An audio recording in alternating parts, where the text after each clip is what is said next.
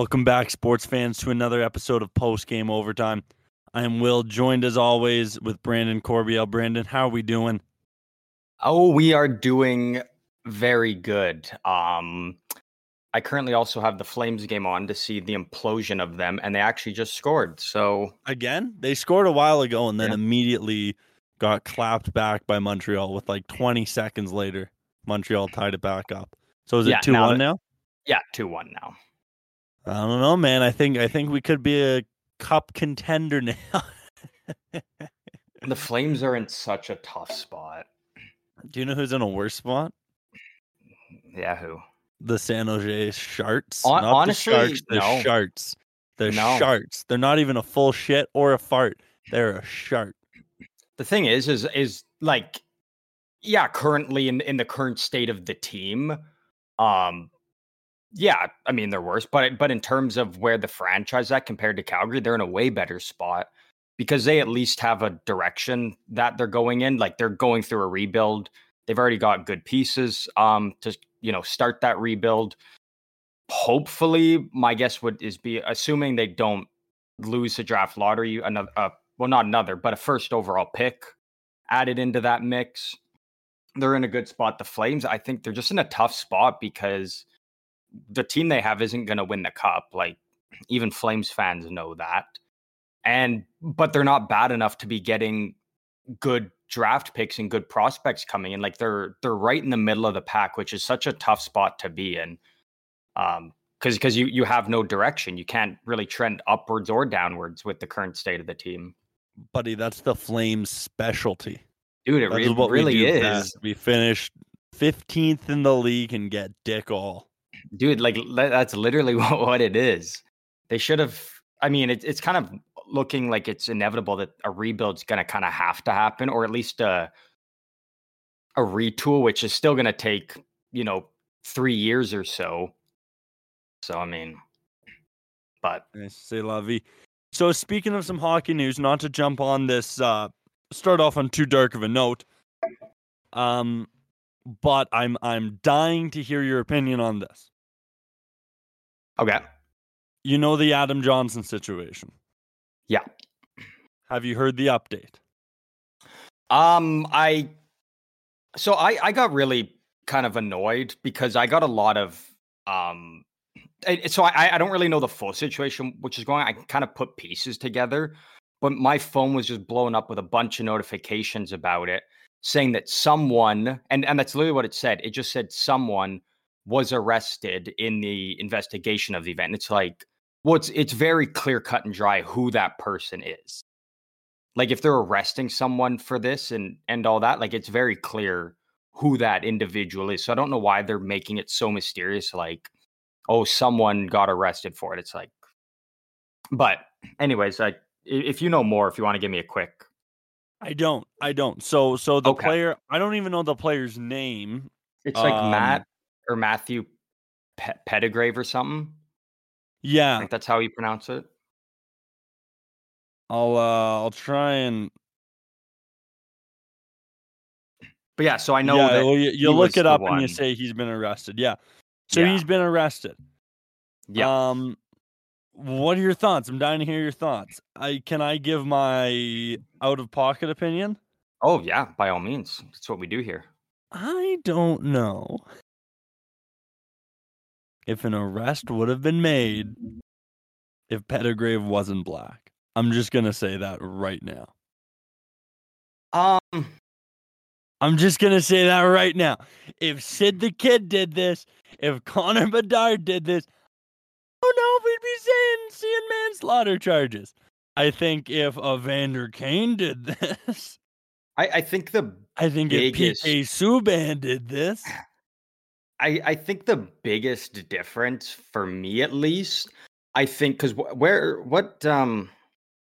I don't even know where the league is that it happened in. England. Like I know it. Okay, so from my understanding, it's protocol by like the police over there, like that like an arrest had to be made at least in regard, because I mean it's a situation where a young man passed away. So it sounds like, from what I know, is it's protocol that he kind of had to be arrested for it and has to do questioning and whatnot. But it doesn't sound, at least as of right now, that like, he's going to go to jail and do time for it, because at least in most people's minds, this was a complete freak accident. Like, I know there's people out there that believe he purposely went in and jumped and kicked his leg up and all that. And first of all, like, anyone that's played hockey or even skated knows that that's like impossible when you're flying through the zone to then jump up and immediately kick your leg up that high while on skates. Like, that's not really something, that people can do. But I think it's just protocol that he had to be arrested and questioned, and all that is part of the investigation and the case that it's now become. Do you think there was some intention to that injury, to that death? No, and also, if this happened over, like, say this incident happened over in the NHL, I don't really know how it would be handled. Like, I don't know if anyone would even be, actually arrested and taken in regarding it. Like, I'm not sure how it would happen over here in North America. But well, I personally don't believe that that was his intention. Like, he was coming through the zone flying, and it looked like he kind of clipped an oncoming player, and it almost maybe looks like he kind of toe picked a bit. And then when you're, skating and traveling at the high speeds they do, a quick toe pick or something can send you flying, or a quick clip of skate on skate with someone. Like, it's when you're going at that kind of speed. It did look like there was a trip of some sort. Like, I don't think he kung fu got his skate up there on his own accord. That being said, hockey's golden child and someone that has never done something dirty in his NHL career, Sean Avery. Yeah, no, he was a clean player. Cleanest player to ever live. Him and Matt Cook. Yeah, I was going to say they were they were really the new age that kind of brought the sportsmanship to the game, actually. kind of pioneers, I would say, of real friendliness in hockey. Yeah, 100%. So Sean Avery hops on Fox News wearing a Happy Dad t-shirt and was like, yeah, that was dirty. Oh, I saw that, actually. Yeah, he was wearing a Happy Dad. But just that, the combination of those three, I don't want to hear any opinions on what is dirty and what is clean, let alone if one of the players involved is a racial minority, from Sean Avery wearing a Happy Dad t-shirt on Fox News. Those three things. Like, if I'm filling out, that's a Cards Against Humanity prompt. Sean Avery wearing a Happy Dad t-shirt went on Fox News to talk about blank. Yeah. That is a Cards Against Humanity prompt right there. I don't know. Yeah, it really is. Sean Avery is saying it was dirty. Now, what I'll say, and again, I understand in the past it hasn't resulted in a death, but we've seen these kinds of things before, where a player comes crashing into the net, and usually it's the goalie that gets it. We've seen a goalie get his neck slashed a few times. Yeah. And the trainer runs out, pinches the blood, the artery, whatever. Player's life is saved, and all we really hear about is the trainer. Yeah. As I think we should. There's less of a tragedy in those situations. But in those situations, and I get it's different when someone's life does end.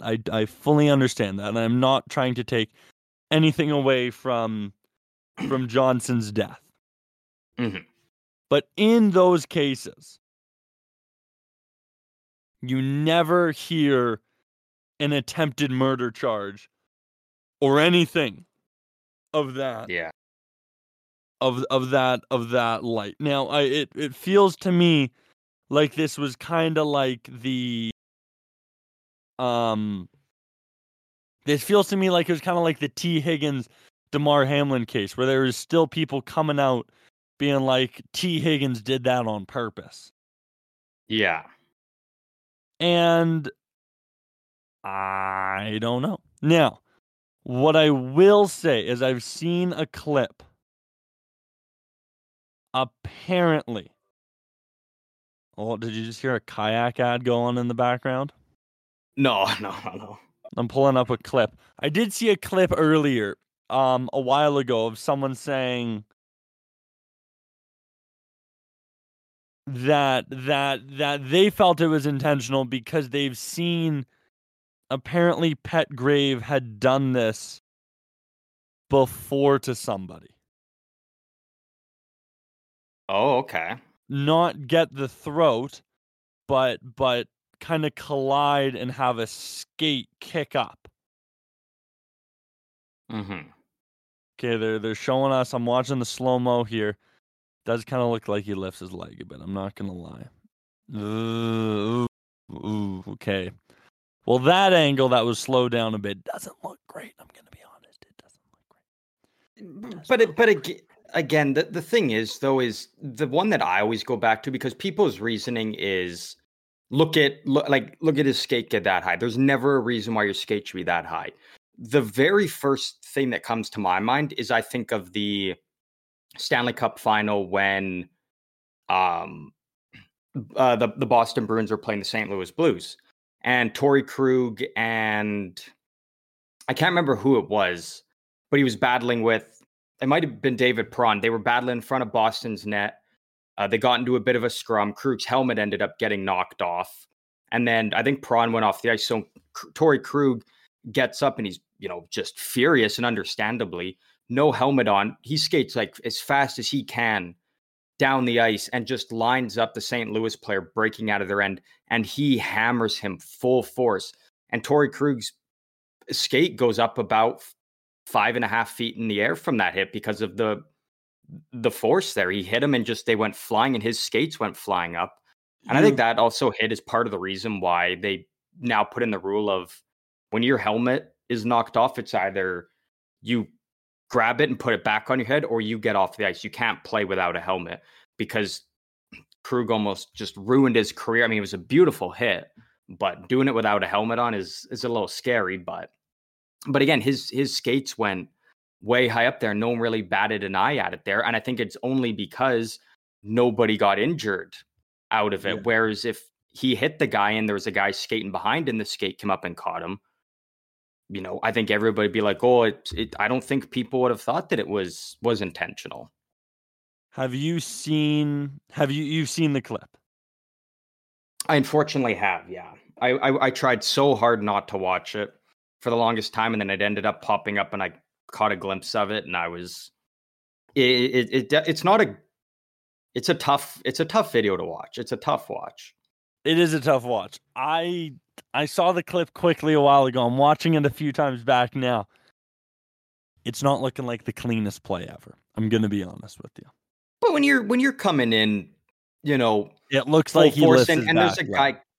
Well, because I think he's trying to kind of shift out of the way of the opposing player. He's trying to jump to the side, and they're so when he's already kind of moving his momentum to the left, and he's going so fast forward, and then he gets hit on the right side, like that just sends you flying there. You don't really have any balance or stability there. You almost kind of get ragdolled by it. That's fair, but when I hear Sean Avery on Fox News wearing a Happy Dad t-shirt, I think whatever's about to be told to me is fact. That is true. That is, yeah. I'm very curious to see how the whole situation plays out, because I think this is something that is probably going to be dragged out for a decent amount of time. Like, I don't think it's going to be something that's, wrapped up and done within a couple weeks or something. Yeah. So also in the news, and I'm excited because you played hockey at a pretty high level, so I'm very curious to hear your take on this. Okay. I don't know where you're going with this. Well, no. This is a serious question. So there's now being regulation being suggested that I think in 2024, 2025, at least in that English league, neck guards are going to be mandatory. And I'm curious to hear what because I played at a very junior level. I played house league, and I played not that far in life, but I played at a level where you were sweating, and Yeah. And I do remember at the end of the game, you're taking off your neck guard and that thing's a puddle and it is uncomfortable. And all game you're adjusting it and It it's gets a not little the itchy sometimes. it's not the most comfortable piece of equipment. I'll say that from the lowest level you can play hockey. I sucked, man. I did. I'd be curious to hear. You were probably skating a little harder than I did, skating a little faster than I ever did. What is your take about some suggestion of a regulation towards these neck guards being commonplace or even being mandatory? Because we saw that what 30, 40 years ago with helmets, right? Helmets didn't used to be a thing. Yeah. And now they're a thing, and then for a while, didn't it recently or somewhat recently get changed that now helmets are a thing in warm-ups now too, Yeah. if I'm not mistaken. Yeah. Yeah, if you don't wear a helmet during warm-ups, yeah, you do get fined. I'm all for it.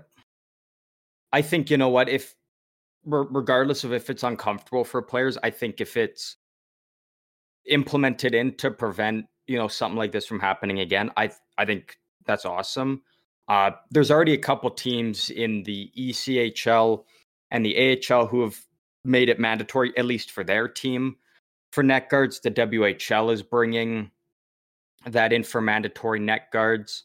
I think it might only be a matter of time before it's adapted into the NHL. But again, it's for the safety of the players, which I think is the number one most important thing. People have been clamoring for years for the league to start doing more stuff regarding player safety and looking out for their players. Bringing this in clearly shows that they care about their players. And I think if it's also something that, again, it becomes mandatory, I think you're going to start seeing more and more companies start to really up the level of it, like make them, not like still enough to protect players, but make it as breathable of a material as possible, something that's comfortable. And because if they're going to become big and popular, more is going to go into actually making them better and the most optimal way they can. And then there's also like, if they're mandatory, teams can start doing like cool stuff with them, with their uniforms. Like it doesn't have to be just a plain black, neck guard. Like the Flames could have a bunch of flames all over it, or the Oilers could have like oil barrels or oil drops because they don't probably have anything cool they could do. Would the But Sharks have I like think it's little fun awesome. teeth on them? No, they probably just have a 0 representing how many Stanley Cups they have. I like that Uh, idea. Well, but but then I think it's, how would I they think be able to it should. differentiate themselves away from the Vancouver Canucks? Yeah, that is true. They would be identical. Do you think they'd Um, have to have like a 0 and then like something to signify that they bombed but didn't bomb enough to get Bedard? Do you think yeah, like do you think they the were one number off. Blackhawks would have like on their neck guards like a trainer like touching a player or something like that? With Chicago, I don't know. I think But no, I they mean, I should have think to it's put good for the team league. controversy on the net guards. Yeah. See, and they could get away with doing that. But yeah, no, I mean, I think that should be the way that it goes, because I think, you know what, or even if they did something to like adapt it in kind of like the grandfather rule they did with visors. It was I don't know how many, it was a little bit ago now, but they made it where if you're playing the NHL, it's mandatory to have a visor on your helmet. You can't go out there with just a bucket on and no visor. But they also realized, there's guys like Joe Thornton and Ryan Getzlaff and Jamie Benn, guys who have been in the league for quite a bit now, and they've always played with no visor. And they're like, you know what? We can't really force you to now wear it when you've done it for so long. So they said, like, if you came into the league from this point on or after, from now on, it's you have to wear a visor. If you were in the league from this Wear that point visor. and you came in before it, you can get away without wearing one. And now I think there's only like a few of them have retired. There's not many guys left in the league now that don't have a visor, because more and more of them are retiring with each year. So I could see them doing it something like that. If it's like, you came into the league, I don't even know how they would do it, but I think that could also be something that they look to do for it is do it under that kind of grandfather type rule. That'd be interesting. I'd be very curious to see that. And I think really at the end of the day, what I'm looking for is what does Sean Avery on Fox News in a Happy Dad t-shirt have to say about it? Yeah. Also, you were talking about the other gentleman of the game, Matt Cook. He's a coach now. He's coaching. Ah, fuck. He's coaching a team that's probably got one of, if not the coolest logo in all of hockey. He's coaching the Newfoundland Growlers in the East Coast Hockey League. So that's what Matt Cook is doing now.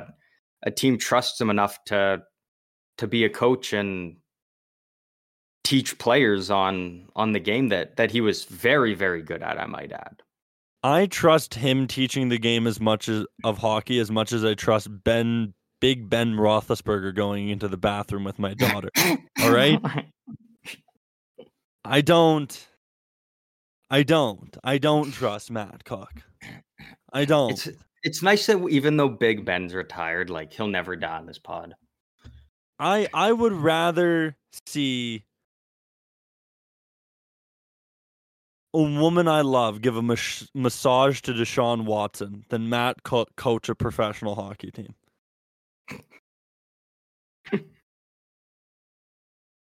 I would rather my girlfriend call me up and be like, hey, I just got featured on Antonio Brown's Snapchat story, than see Matt Cook coach a hockey team. Honestly, yeah. Yeah, I hear you. All right, but anyways, on, that's what Matt Cook's up to. Speaking of charges being late, so hypothetically, so manslaughter, we may see that charge very well go through. It'll be interesting to follow that. And PGO, will we keep you updated? Like maybe we might. Maybe. We'll see if we don't forget. I don't know. If you guys really come to expect anything from us, we post 2 episodes in the span of a week, and then we won't post again for like a month. So lower your damn expectations. We're so consistent. We are. Picture how consistent Matt Cook was out there scoring goals every night. Like that's us. We are as consistent as Mac Jones. Yeah. But I would say Russell Wilson, but he kind of cooked. He cooked. We're gonna get to that in a second. So, but last but not least, so hypothetically, I'm gonna run you through a hypothetical scenario. Okay. Okay. Ryan Callahan, the forward. You know him? Yeah.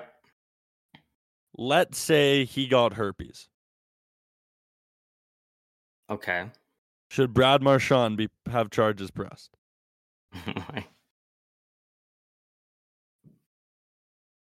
It's a little inside baseball. Brad Marchand once licked Ryan Callahan in a game. To be fair, if he did get it and they can prove that if it came from they could. Can you imagine if Dirty Marchand gave someone herpes? That would be hilarious. Didn't he kiss someone too on the cheek or something? Oh, I hope. He did a lot of weird, and that's a captain now. I might add. Yeah, did you see him bullying Bedard a little bit? Oh yeah. Why not? I saw a lot of people upset about it. It's like, why not? Yeah, I think I liked it. I get Marchand's a little dirty, but I think that's a bit of a welcome to the NHL kid moment. Well, we all saw it very clearly at the World Juniors last year. Bedard's not one to shy away from chirping guys and beaking off at him and mixing up and saying shit. So yeah, I think that's awesome for Marchand. He is one to kind of give it back and be like, establishes dominance, I would say. Yeah. Show his seniority in the league. Although I will say Bedard is one to shy away from having McDonald's. That little fucking loser. Yeah. Eat some Mackers, kid. Put some meat on those bones. Just kidding. He's jacked and could kill me. I still don't even believe that he's never had junk food or fast food in his life. There's just no way. There isn't, but it's still funny to think about. Oh yeah. So okay, before what do we want to get into first? We got 30 minutes left. I don't know if you folks have noticed, last episode we capped it an hour. We're capping this one at an hour. We are trying to make our episodes more condensed. We're trying to be consistent. We're actually trying. We are. Hey, We're actually putting in effort. We're getting another episode out within a week of the last episode. Are you not fucking entertained, folks? Exactly. Are you not titillated? Okay, what do you want to get in first? We got a little NFL and we got a little UFC. The first thing I want to do, this will just be kind of quick just to do it, but CFL. Well, okay, that's the third one. So let's do CFL first then. Yeah, so, I mean, spoiler, the parlay didn't hit. None of the legs hit. Fun fact. A PGO parlay was that? Like we said we were coming back hot and heavy, and boy, did we ever. Dude, the account is back in life support. I'll be honest. We're in a rebuild. We're the Sharks right now. We're the San Jose Sharks. I don't know, because I watched both games, and it was very early on to start the Toronto-Montreal game. Toronto was just marching down the field, looking so good to start the game. And I was about to tweet out, and I was going to be like, this is going to be a rout for Toronto. Like, they just looked so good. And then all of a sudden, they get down in the red zone. Boom. Chad Kelly of the Argonauts throws a pick six the other way. All of a sudden, now Montreal's up 7-0. I was like, okay, I'll give it a little bit. Let Toronto get back into it, and then I'll put some out. And then they never really got back into it. Montreal's defense just absolutely ate Toronto alive. Like, Chad Kelly probably, I think, will be the MVP for this season. Led Toronto to tie the CFL regular season record for most wins this season. Coming hot off a Grey Cup last year, he goes out there and throws 4 interceptions, lays an egg. And then, I mean, Montreal's offense wasn't great, but they didn't need to be. All they had to do is at least just be consistent. And that's what they got out of their offense. And then their defense just completely took over that game for them. And they go on to stomp Toronto in a 38-17 game, which is kind of what I thought the score was going to be. Only I thought it was going to be Toronto with the 38, and then Montreal with the 17. And then, I mean, I'm not, and then Winnipeg beat BC. The over didn't hit either. I mean, I'm not surprised Winnipeg won. Like, I mean, they realistically should have. I just thought everything was kind of looking good in the direction for BC. But again, Winnipeg's defense is just so good. They're so experienced. That defense has been together for a while. And they're, I can't even think of what the right word is. Their experience, I would say, of being in those moments. And what is it now? 4 years in a row, Winnipeg's gone to the Grey Cup. They haven't lost the Western final at home since like 94 or something like that. Like, it's a insanely long time. Dynasty. But so now we know that, I guess it's this upcoming Sunday. So we'll probably put out an episode later this week and kind of talk about the Grey Cup matchup a bit more. But it's got some cool storylines. Both quarterbacks for Winnipeg and Montreal, Zach Collaros and Cody Fajardo, both formerly quarterbacks of the Saskatchewan Roughriders. Cody Fajardo kind of took over for Zach Collaros. You had to get your boys in there, eh? You just had to slide fucking boys in there. Because little Rough Rider shout out. No, because there's such a cool story to it. So Collaros was there for, I can't remember however many years, but then so many concussions. And then, so the Riders moved on from when they move on to Cody Fajardo. And then not last year, but the 2 years before that, the 2 years that Winnipeg went back to back and won the Grey Cups, they played Saskatchewan in the Western final. And it was those two quarterbacks going up against each other. And Zach Collaros was always able to squeak by and get the win, especially in the one game where at the end the Riders hit the upright, so it was a dead ball and they lost. So now it's kind of cool to see 2 years later, they're now facing each other again in the playoffs. Only this time it's in the Grey Cup game rather than just the Western Finals. And this time the stinky Rough Riders aren't in it. Well, they had no chance. I mean, everybody knew that was pretty much going to be Winnipeg coming out of the West. Like, the only team that could have really given them a run at all was BC, and they even came up short. But it's kind of cool to see this Montreal team that's not a big heavy wagon like Toronto was, and kind of a scrappy team that just plays hard, and they have no quit in them getting to the finals here. So it'll be kind of interesting to see how they match up against this Winnipeg team that's been so this dominant for the last couple of years. Yeah, this upcoming Sunday. Do we want to do a same game little PGO action on it? Yeah, we're gonna have to do. Yeah, we're gonna have to do something for it. Do we want to maybe do it a little closer too, or what? Yeah, I say we'll probably wait and do it just to, like, whenever we put something out but later in the week before the game, just so we can kind of wait and see if any news comes up before the games or anything. I will say the opening game line does have the Blue Bombers as a heavy -10 favorite. Yeah, I mean, as it should be. Like, this is a very, very one-sided in terms of this. Like, Winnipeg's just so dominant, and it just talent-wise, like, it makes all the sense in the world that Winnipeg's a huge favorite.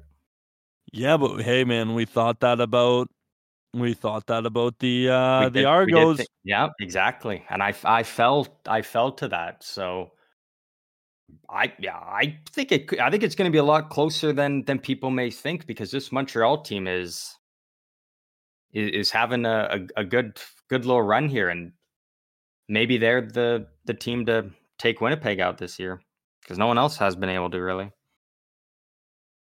Well, I'll be closer to the TV than I'm close when Sean Avery comes on Fox News wearing a Happy Dad t-shirt. Damn straight. Damn straight, baby. All right, that kind of wraps up. So anything more to say on the CFL? I am excited for the Grey Cup. Green Day is playing at halftime. Yeah. Honestly, I'm really looking forward to it. Again, every time we saw Collaros and Fajardo go up against each other before, it was always a good game. Those guys, it always kind of felt like one of those things where those two guys brought the best out of each other. That's adorable.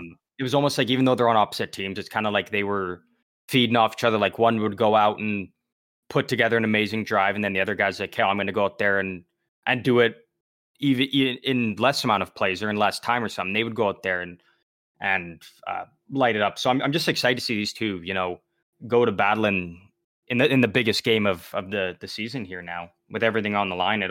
It's going to be good. It's going to be good. It's going to be great. Do you want to just give a quick early prediction? Early prediction, it's probably going to be Winnipeg. I'm going to be rooting. No. But I am rooting for Montreal, because I would like to see Fajardo, prove people wrong. Like, I think a lot of people kind of wrote him off after the Riders let him go. He's coming to Montreal and done everything he can right there. So it would be nice to see him finally get that ring that he's been chasing for a little bit now. Fair enough. Hey, I like it. I like the I'm thinking a little bit of Alouettes +10 action on the game. But hey, that's just the early prediction, folks. We will come back to you later. Yeah. PGO. All right. Next up, we got, speaking of blowing parlays, because our CFL parlay laid an egg. Would you say that? Yeah. Speaking of parlays that didn't, and that one's my fault. Shit. Okay, well then, do you want to talk about the parlay that was my fault? Yeah, let's talk about the one that was your fault. UFC 295, folks. First off, what a card. I was unfortunately not able to watch it live, as I was doing some shows. I was in another town doing some comedy, but I did catch all the highlights. I did catch all the news, all the post-fight interviews. Do you want a quick recap of what happened, Mr. Brandon? Yeah, I mean, I kind of I caught a lot of the highlights of, but I don't like not a whole lot of it stuck with me as much. Like I kind of know the results, but I don't know any of like the highlights or anything. So if you want to give me a quick recap, that would be fine and dandy. Well, I'll tell you right off the bat, every single fight on the main card was a KO TKO. Yeah. Not And a lot of them fight, were early, weren't they? Not a single fight on the main card made it out of the second round. Yeah. So people got their money's worth for this card. Yeah, if you come to see KOs, man, you sure got a lot of it. Diego Lopez with the first round knockout, a minute 30 into the fight. Benoit St. Denis, I'm messing up his name, I think, with another minute 31 first round KO. So both of them. I think it's St. Denis, isn't it? Sure. Oh, I think that's how. I don't know. Who knows? What do we know, right? Very little. That's what I know. But yeah, both of them are being talked about as potential, very exciting fighters that can be kind of maybe headlining their own fight night soon here in the future. So that's going to be very exciting to look at. Then we got kind of onto the PGO parlay side of things. Mackenzie Dern. She was not able to come through, losing to a TKO by Jessica Andrade. Jessica Andrade knocked her down 4 times in the fight. Wow. And I believe, if I'm not mistaken, that is tied for a UFC record, and that is the most knockdown in a women's MMA fight. Sean Strickland will love that. Oh, okay, do you want to quickly? Do you want to go into that real quick? Do we want to talk about that real quick? If there's anything more from the other 2 fights, you want to add him first before we hop into that. By all means. Yeah, I think I'm looking at some highlights. It looks like Dern didn't look like she did horrible or anything. She was able to toss her down at one point, but it looked like she was just outmatched on the feet from Jessica Andrade. I don't know. Jessica Andrade is just such a dangerous striker. Don't tell Sean Strickland I said that. But it was it was one hell of a fight, man. Like I said, I didn't catch all of it. I wasn't able to catch much of it, but I think it was the most knockdowns in a women's MMA or women's UFC history in one fight. That's impressive. So right on. Exactly. Quite impressive. And here, 1 second. I'm going to see if I'm trying to pull up what the KO is. Oh, what? Did you see it? Okay, no. I'm looking at it now. I thought that was it. Keith Peterson didn't stop it early, so Dominic Cruz would be happy with that one. He didn't smell of booze and cigarettes as Keith Peterson normally does. Oh yeah, Mackenzie Dern just kind of got shit stomped on the feet there. She looked competitive, but I think she was just outmatched heavily by the power of Jessica Andrade. So yeah, that's not great. Nor is it great for our parlay. Yeah, no. It is that was the first loss of the night, and that didn't. Now I will say this: our other 2 fights we had right.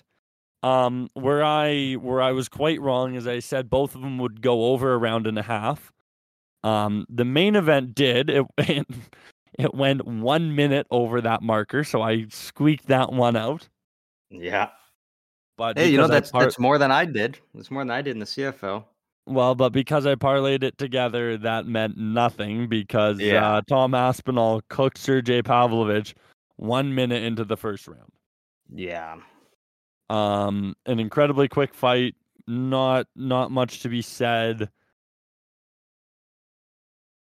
Not much to be said. Not much that can be said when it's a minute long fight. Like, yeah, I think it was an amazing fight from what I heard. From what I saw, the final KO was terrific.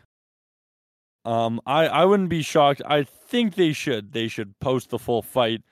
I don't get why UFC sometimes they'll do that if it's a super quick knockout. They'll just post the full fight because why not? Yeah. But yeah, there was it from what I saw, there was a little bit of feeling out for 10 seconds, and then once Aspinall was able to connect, that was kind of all she wrote. Good night, Irene. Yeah. And I think Aspinall is the future of that heavyweight division. I think this may not be popular, but I think the UFC should scrap the Jones-Stipe Miocic rematch, or not the rematch, but the Stipe-Jones fight. I think Aspinall should fight Jones when Jones comes back, or Aspinall should fight Stipe next. Yeah. I understand both of them want that fight for the sake of legacy. I understand Jones-Stipe does make sense in that legacy terms because Jones said it's his last fight. Stipe very well could be Stipe's last fight. Both of them are getting a little long in the tooth. But to me, it feels like, I don't know. To me, it feels like it's kind of a battle of the retirements. It's like you're giving these two guys both their last fights together, and then that way one kind of gets to go out on top. Which I understand that. I understand the feeling of that. I understand I don't know. I get the marketing behind that. I really do. I understand that there's a lot of hate sometimes when the UFC puts up an old vet up against the young rising star just so this young rising star can make a name off of that old vet. And I recognize that there's the risk that if Jones beats Aspinall and then retires, that does kind of fuck up the division. Yeah. Right? Aspinall will struggle to become that kind of legitimate champ status, even if he's able to get the belt back afterwards. Because if Jones beats him and then Jones leaves, right, we kind of saw that in the light heavyweight division. And I think it's just starting to get back on track now with Alex Pereira kind of getting that win over Yuri Prochazka. But I think when you have a fighter like that is so dominant, that does have such a name, if he beats the champ and then walks away, what do you do, right? We saw that a little bit. Now, luckily, the middleweight division kind of got saved by Robert Whittaker and then by Israel Adesanya, and then it's kind of up in the air, but it's a very exciting division with Sean Strickland in it. But I think we saw that with the middleweight division when GSP came up to fight Michael Bisping and then retired afterwards. Because Bisping was kind of out of contention. He was old. He was older. He was done. GSP came in, won, and then retired. However, I feel like we're kind of setting ourselves up for a similar situation if we keep the Jones-Miocic fight. Because Jones beats Miocic and then retires, it's kind of like, well, what did that prove? Miocic had lost. Miocic is no longer the champ. Right? I get Michael Bisping was an older champ and was already close to retirement, but he was still the champ. Miocic is no longer the champ. We shouldn't be making this, propping up this historic fight. He's coming off of a loss. Stipe is coming off of, why can't, say it in the back so the people can hear it. Stipe Miocic is not coming off a win. Why are we giving him the John Jones fight as a potential retirement fight to try and cement this guy's legacy? I think we are papering John Jones's legacy if we do this. And that's no disrespect to Stipe Miocic. I think he's still an amazing champ. He was an amazing champ, had the best heavyweight run in the UFC company's history. And yes, that means something. Yes, that's worth something. But he is no longer the champion. Yeah. Why are we propping him up after a loss? Let me look that up. Stipe Miocic, his last fight, I'm just making sure his last fight was a loss. It was, well, I'm gonna tell you, I'm pretty sure, but I'm checking myself. I'm checking myself before I wreck myself. His last fight was a KO loss in the second round to Francis Ngannou. And that one was a little while ago, wasn't it? It was. It was in 2021. It was 2 years ago. About to be 3 years ago. Why are we setting? He hasn't fought in 3 years, and his last fight was a brutal KO. Yeah. Why are we doing that? Why are we running this? And why are we cementing John Jones' legacy on that? I like John Jones. I think he's a great fighter. I think he's an even better driver. Okay, that was too far. I think he's an even better spouse. Okay, I'm sorry, I'll stop.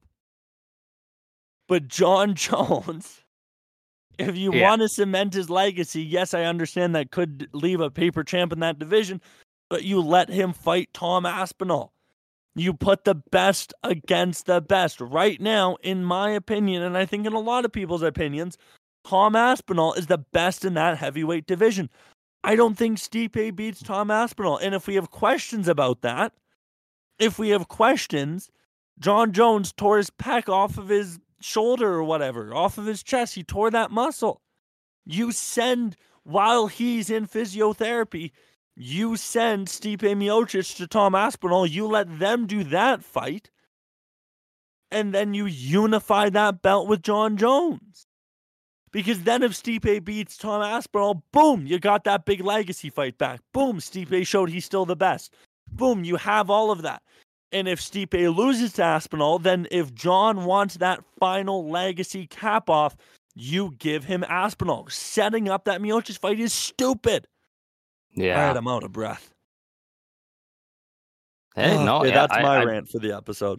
Yeah, I totally get what you're saying. Do you think we can clip sense. that? Was my mic popping? Probably. Well, I think we easily can. Was the audio okay for that? Oh yeah, no, you were good. Crystal clear, baby, as I always am. Yeah. I don't know. I don't like that too fight. heated. Yeah, no, I don't like I that totally. fight. You know, when you break it down like that, like it makes so much sense, though. I totally get where you're coming from. Yeah, yeah, that's my opinion. Did you see the clip of Dana White talking about John Jones? No, I did not. You'll get a laugh out of it. So Dana White's talking about it. He goes, the great thing about John Jones is when he found out about the injury, he immediately flew to California, got surgery, and went into rehab. And then he paused and he went, physiotherapy. Oh. John Jones went to physiotherapy. Yeah. Yeah, that's a bit of a tough one. That's a tough one. But Classic Dana. Classic Dana. Well, I think if Jones is going to be out for a while, or maybe he's not. Maybe he's going to pull an Aaron Rodgers. That guy's looking like he might even be back in December, some people are saying. Yeah. The DMT and ayahuasca do wonderful things to the body, allegedly. I just think we are being silly and we are being short-sighted if we think the fight to make is Jones Miocic. I don't think it's the fight. I don't understand why we're pretending it's the fight. I think whoever's saying it's the fight, other than, obviously the UFC brass is saying the fight, and obviously they know more than I do. But I'm going to be honest, I think that's a stupid fight to make. For the light heavyweight division, Alexander Pereira beat Yuri Prochazka. I think Jamal Hill, when he comes back, I think he's kind of next in line if he's able to be back soon. I think that's going to be a very interesting title reign. I think Pereira has the potential to hold that belt for a while. I think there is also the risk of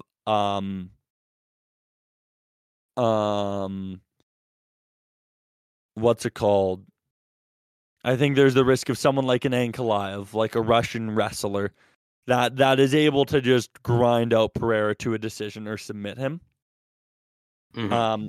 That being said, I can't imagine someone of Pereira's stature and striking ability isn't at least drilling grappling almost every day. Like, I would imagine Pereira is a smart enough fighter that he hasn't. Yes, he's only like 10 fights in the UFC. It's crazy how quickly this run is. He's a 2-division champ. That's insane. That being said, I think there needs to be some time. Yeah. Or I think there must have been some time for him to at least develop some sort of ground game. So I will be curious to see when he's up against a ground fighter. I saw Chael Sonnen talking on it, saying he thinks Pereira has not improved since his first fight in the UFC, and I challenge that very hard. And the reason and what I challenge that based off is in the first fight between him and Izzy in UFC, Izzy was able to take him down. Mm-hmm. Jan Blachowicz was not able to take him down. That's improvement. That is improvement. Yeah. Yes, he took him down in the first round, but then Pereira was able to stuff that takedown in the second round, if I'm remembering this correctly. So for you to say he hasn't at least shown some improvements in his ground game, I think that is ridiculous. Are there better grapplers than Blachowicz? Of course there are. But I think if that doesn't show you he's at least improving, I hope Pereira can have at least 4 successful title defenses. I think after John Jones in that division, getting like 11 title defenses, I think that hurt the division. Yeah. Because then he left, and then Blachowicz beat Reyes, then Glover beat Blachowicz, then Prochazka beat Glover, then Prochazka got injured, then Blachowicz and Ankalaev draw, and then Jamal Hill beat someone. Like, it just, the title picture in that division kind of got shaken up a little bit too much, so it would be nice to see some stability where there's at least a title defense or 2 or 3, allowing that division kind of the ability to repair itself. And I think that's the best for the division. We love a good champ. We love a strong champ. And I think Pereira has quickly become kind of a fan favorite among people, not only in the UFC, but in that division. So I think that'll be very exciting to see. Yeah, I totally hear what you're saying. You are a smart man. I went auctioneer. You did your speed homework. On this shit. You did your homework. Hey, buddy, I've been doing my homework. Want to talk a little NFL? How you doing? Yeah, let's do it. All right. So first order of business. Patriots fucking suck. Yeah. Those guys are awful. Do you remember that scene in SpongeBob? When SpongeBob's singing and the guy goes, "Man, this guy's awful." Or this guy sucks. You remember that? Yeah. That's what I hear in my head every time they give that washed up, wasted draft pick bum, Mac Jones, the football, all right? Yeah. You take that fat, pudgy Alabama reject, even though he won with him. You take that Alabama boy, that fat, pudgy, waste of space quarterback they call Mac Jones. Okay, I'm kidding. I'm using hyperbole. I just don't think he's the one. I think we need to tank. I think we know that now. Here's the question. We know that clear as day. Patriots tank. Okay. Do we even want Caleb Williamson? Well, that exactly right. I'm calling it now. I think he's going to be a bust. I'm calling it right now. He's a bust.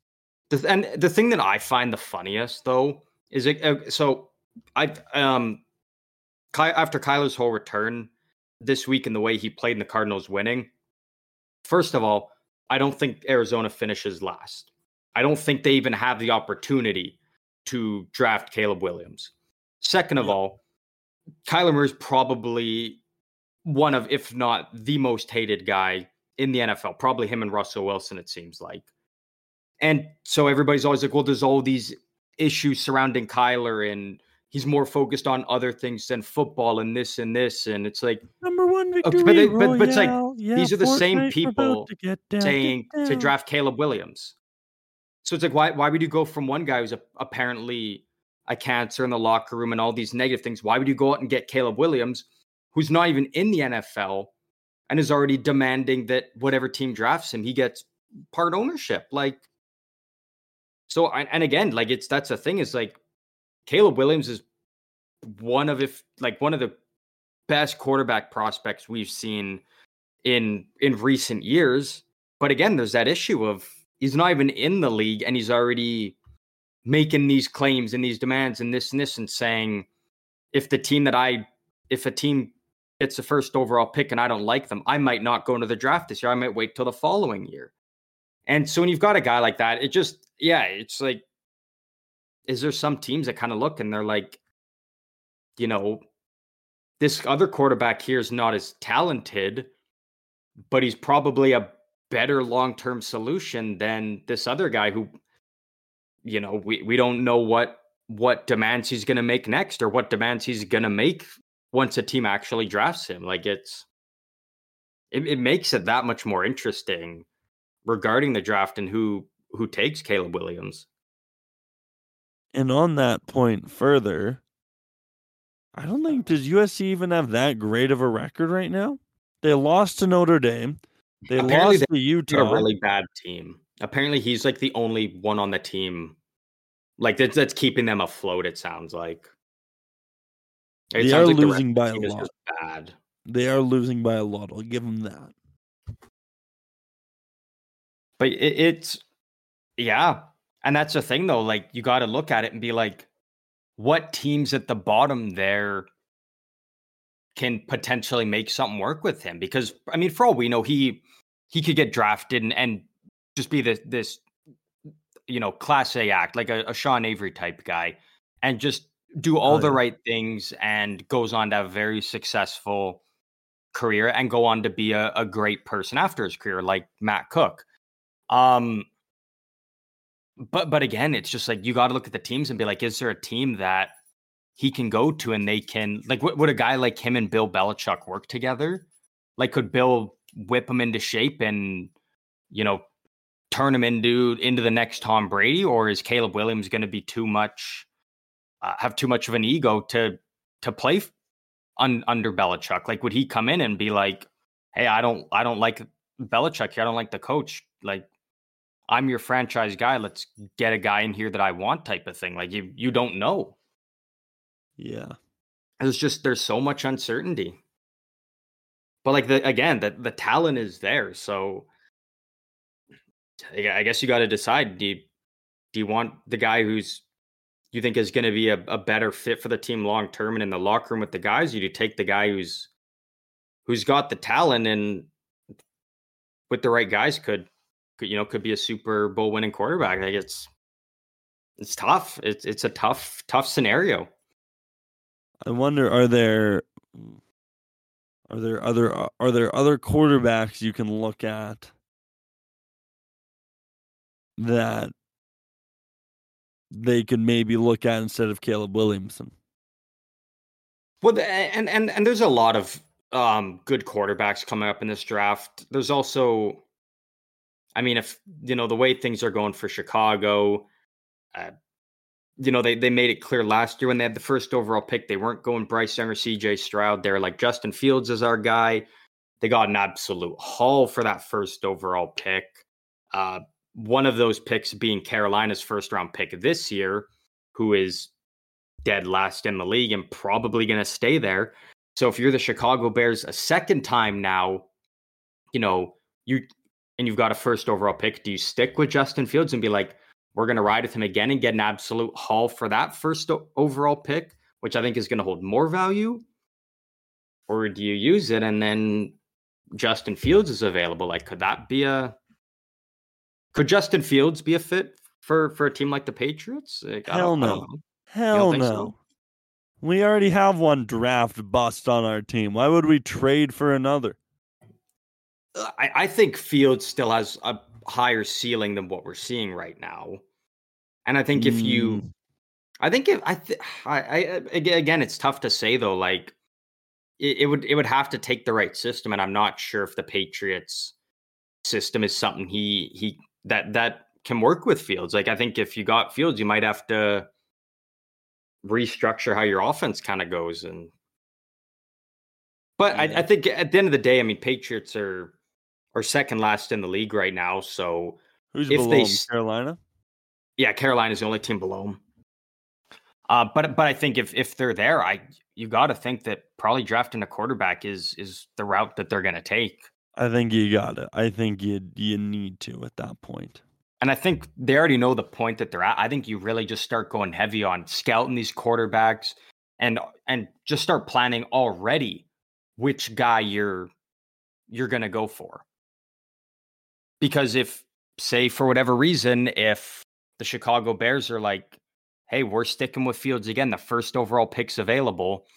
If you're the Patriots, you might have to look at trading from 2-1 just to ensure that, the Raiders or something doesn't trade up to the first and snag the guy that they've done all their homework on, and that's the guy they want to get. But yeah, I don't think know. that's kind of the route that the Patriots have to take. So the top 4 QBs are Caleb Williams, Drake May, Shadur Sanders, and blanking on the JJ fourth guy. McCarthy. Oh, yeah. Yeah, never mind, yeah. I was just blanking on the names for a sec.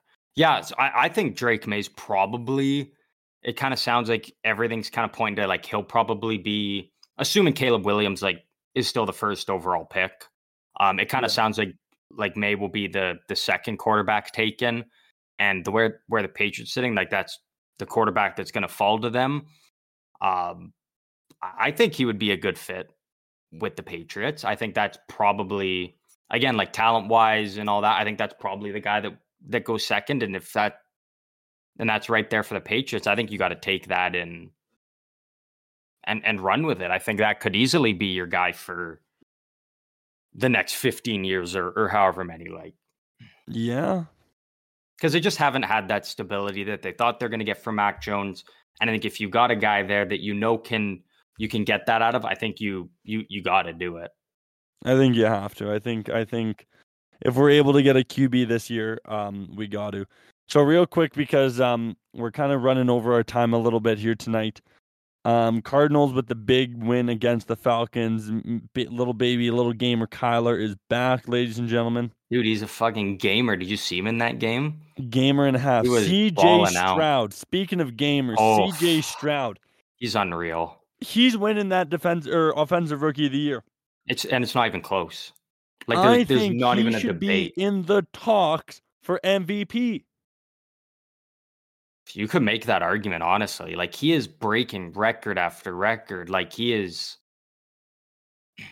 I think he's leading the league in passing yards. Probably. I don't think he has that many interceptions either. Like, we're genuinely in a position right now where, in the current state of the NFL, you can make the argument CJ Stroud is a top 5 quarterback. Easily. Because in the NFL, all it is recency bias. Yeah. Like, it's if you were good last year or you're doing good this year, you're immediately up there. And, like, I would take a guy like CJ Stroud a million times over a Josh Allen. Oh my God, Josh Allen's doo-doo right now. There's really the only guy you can consensusly be like, I would take him over Stroud is Patrick Mahomes, because, like, Mahomes has never wavered from being the number one guy in that position for however long. Even Burrow right now is struggling. Even Burrow, like, CJ Stroud and the Texans just beat him. Yeah, now when you put up 30, you got to blame the defense a little bit. Well, yeah, but this is a Bengals team that has been lights out. Their offense has been electric for the last 2 years, and all of a sudden now it's just not cooking. Like, I mean, I think the Texans defense has been really good this year, but for a guy like Stroud to go out there and knock off a team like the Bengals, man, that's huge. And you think about a team, like, Texans have a decent record too. What are they, 5-5 or something? 5-4. Like, people thought the Cardinals were going to have the first overall pick and second overall pick, that being their own, and then the Texans. And now the Texans are right in the middle of the pack. Like, they're balling out, man. They're doing pretty. They're sitting pretty. Why does Cardinals have their pick again? Because that was last year when the Cardinals had the third overall pick, and the Texans traded up to it so they could take Will Anderson. Okay. Which, I mean, he's looked good for the Texans, and I mean, it would have looked like it would look bad, like the Panthers trading for Bryce Young, where now it looks like they're trading away the first overall pick to the Bears. But this one is looking really, really good for the Texans now, because they've already got their franchise quarterback. Like, they don't need to have a high draft pick to get a quarterback, because they've got that figured out. And then they've got a beast player on defense that now they've got to build their defense around going forward. So you've got your two, franchise pieces, and that's their future. Like that was a home run of a draft for them. 100%. I completely agree. So a lot of more exciting games out of the NFL last week. We had the Lions and Chargers having a game. firing range. Oh my God. What a game. Score after score after score. Lions came out on top. I'm going to say it now. I think Lions are dark horse Super Bowl contenders, man. Oh, yeah. What did they be? They're second in the league. Hate me all you want. But these aren't the old Lions, baby. These are the Dan Campbell Lions, and they are looking sexy. Yeah. Like I would love to see them go all the way. And I think this team can do it. And that would be awesome to see the comeback of Jared Goff like that. He does so much for the Rams for so long, and they decide to drop him for Matthew Stafford. I mean, it worked out for the Rams. They got their Super Bowl out of it. But it would be awesome to see Jared Goff now go to Detroit and finish that there. Kind of what Matthew Stafford went to the Rams, and he got the Super Bowl over there that Goff couldn't do. It'd be cool to see Goff now go on and get the Super Bowl in Detroit that Matthew Stafford could never do.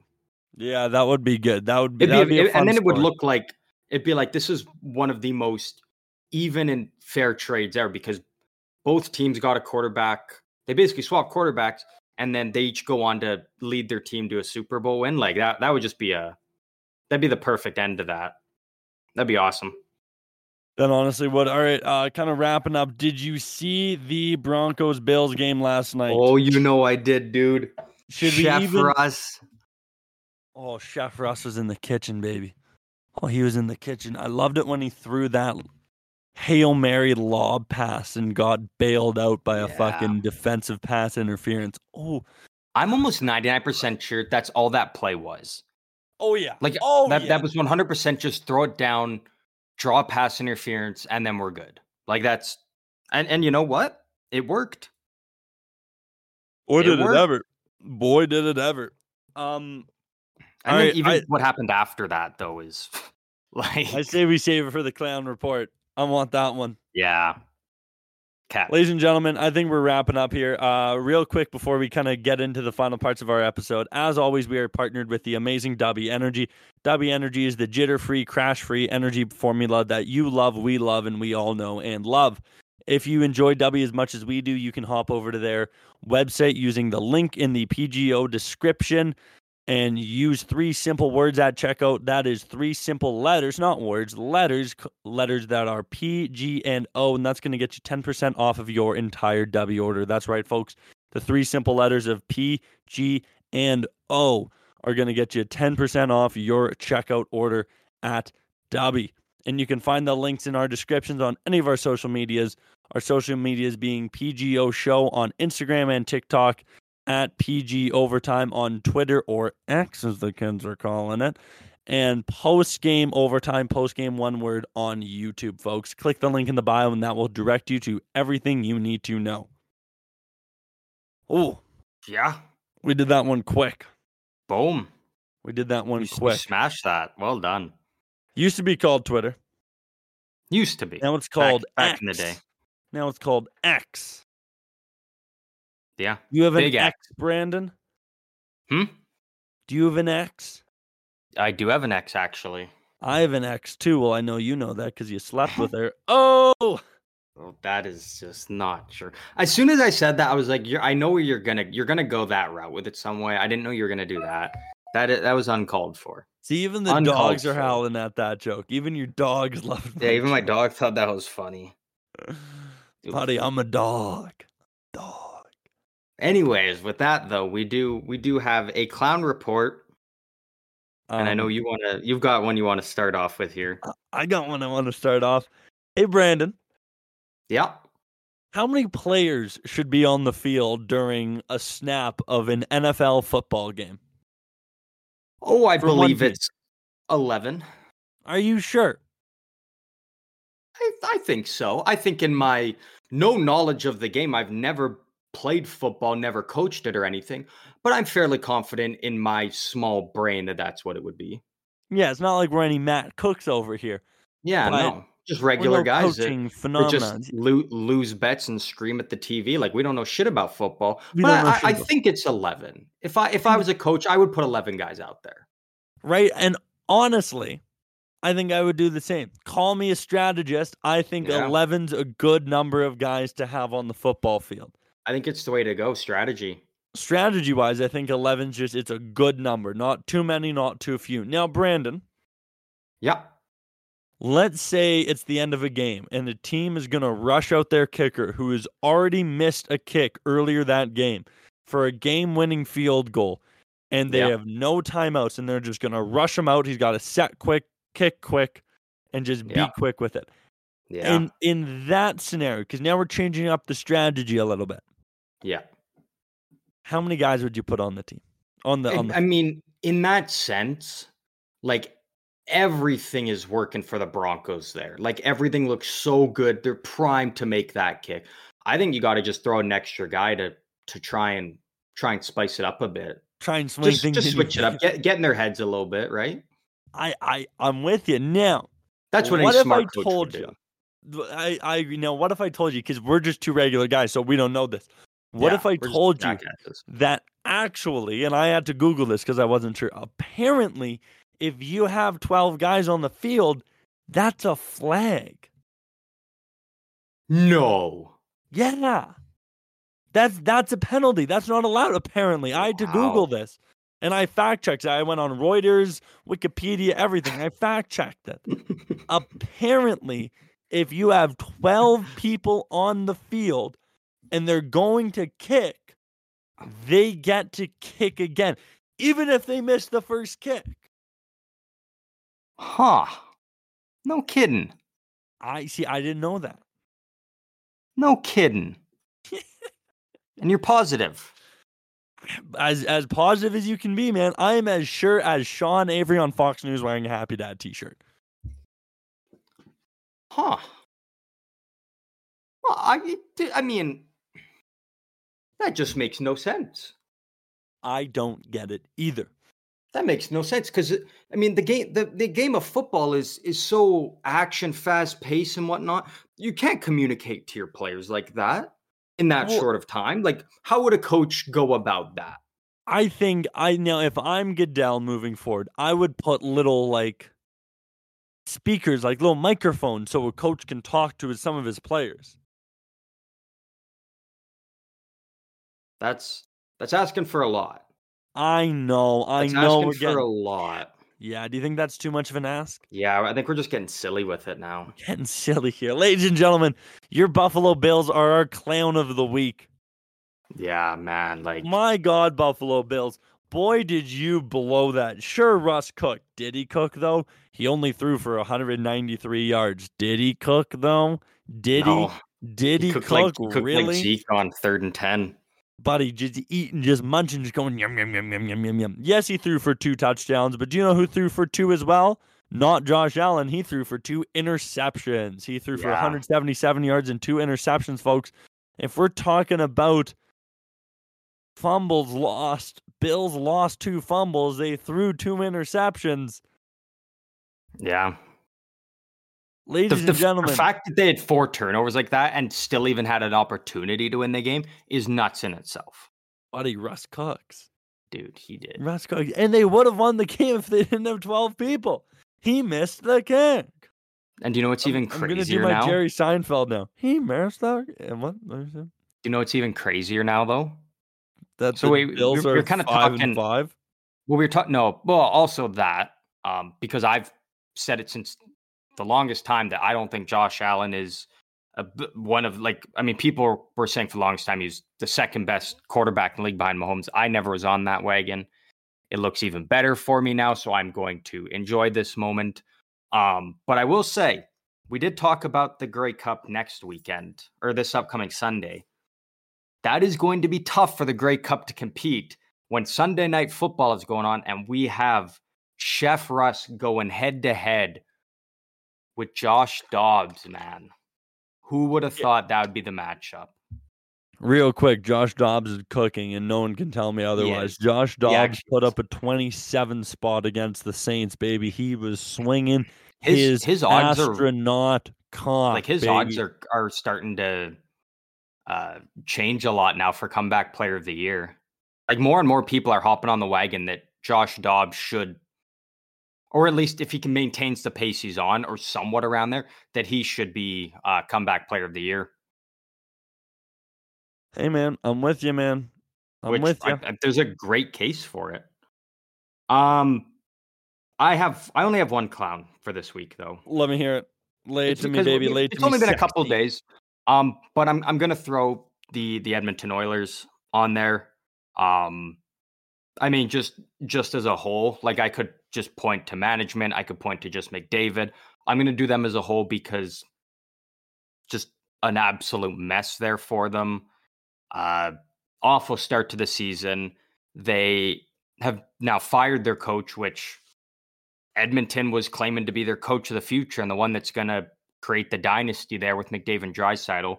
Jay Woodcroft has been fired. I can't remember the new guy's name, but all I know is he was McDavid's junior coach back when he played with the Erie Otters. So now with Connor McDavid there, he's now made he's gotten his agent to now be, I think it's their like president of hockey ops or something there. And now his old former coach is now his current coach in the NHL here. So it's basically turning into whatever McDavid kind of wants or what's best for him is what they're going to do. Is he Because player coaching? they wanted, yeah, I'm almost starting to kind of wonder, like, I want to know, is it him making these demands and having all these things happen? Or is it Oilers management doing all these things to make McDavid more happy and make him want to stay there? But at the end of the day, I think McDavid's got to at least have a say in stuff, because if they're going to bring in a new coach, they're probably going to ask for their franchise or captain's opinion. I'm sure he's given them his sense on who's best or who he wants to see. And I think they're kind of just doing whatever he says. And He's Jay Woodcroft LeBroning it. honestly also had a fantastic record as a coach with the Oilers, but I get it. Like, horrible start to the season. Something's got to change. Unfortunately, it's just him that has to go. But I'm going to just throw the whole Oilers on there, kind of like with the Bills. Just a mess there right now. So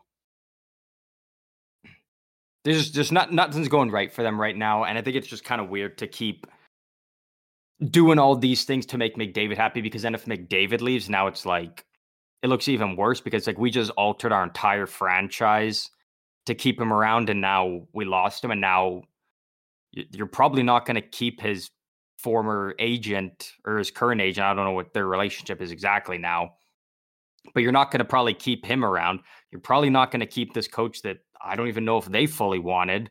I think it was more McDavid's choice. So then you've got to scrap and restart, and that could just destroy their franchise for a couple years.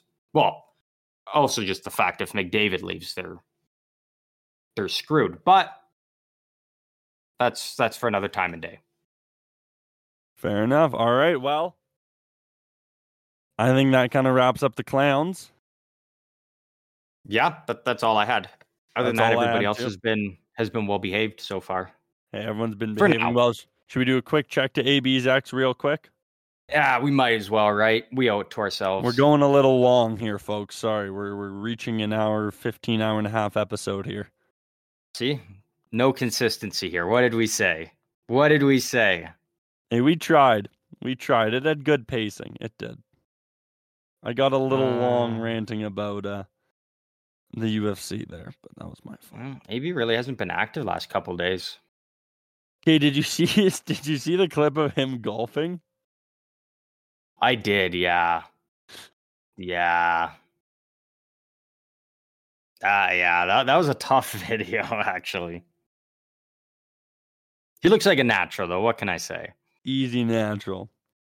He just looks so natural out there.